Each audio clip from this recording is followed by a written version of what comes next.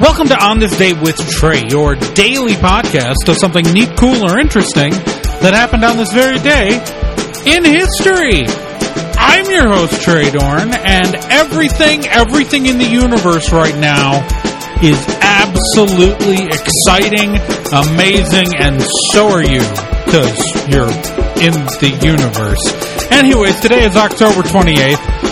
And let's talk about what happened on this very day in history. Well, on this day, in 1636, Harvard was founded in Massachusetts, then the colony of Massachusetts.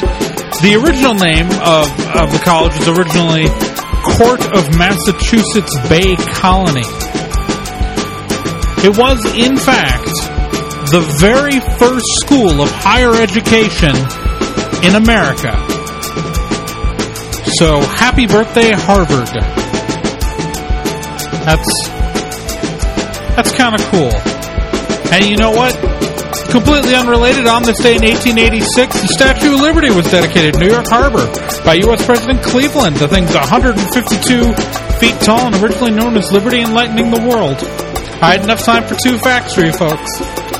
You should feel special. Because you are. But in, like, that good way, not the condescending way.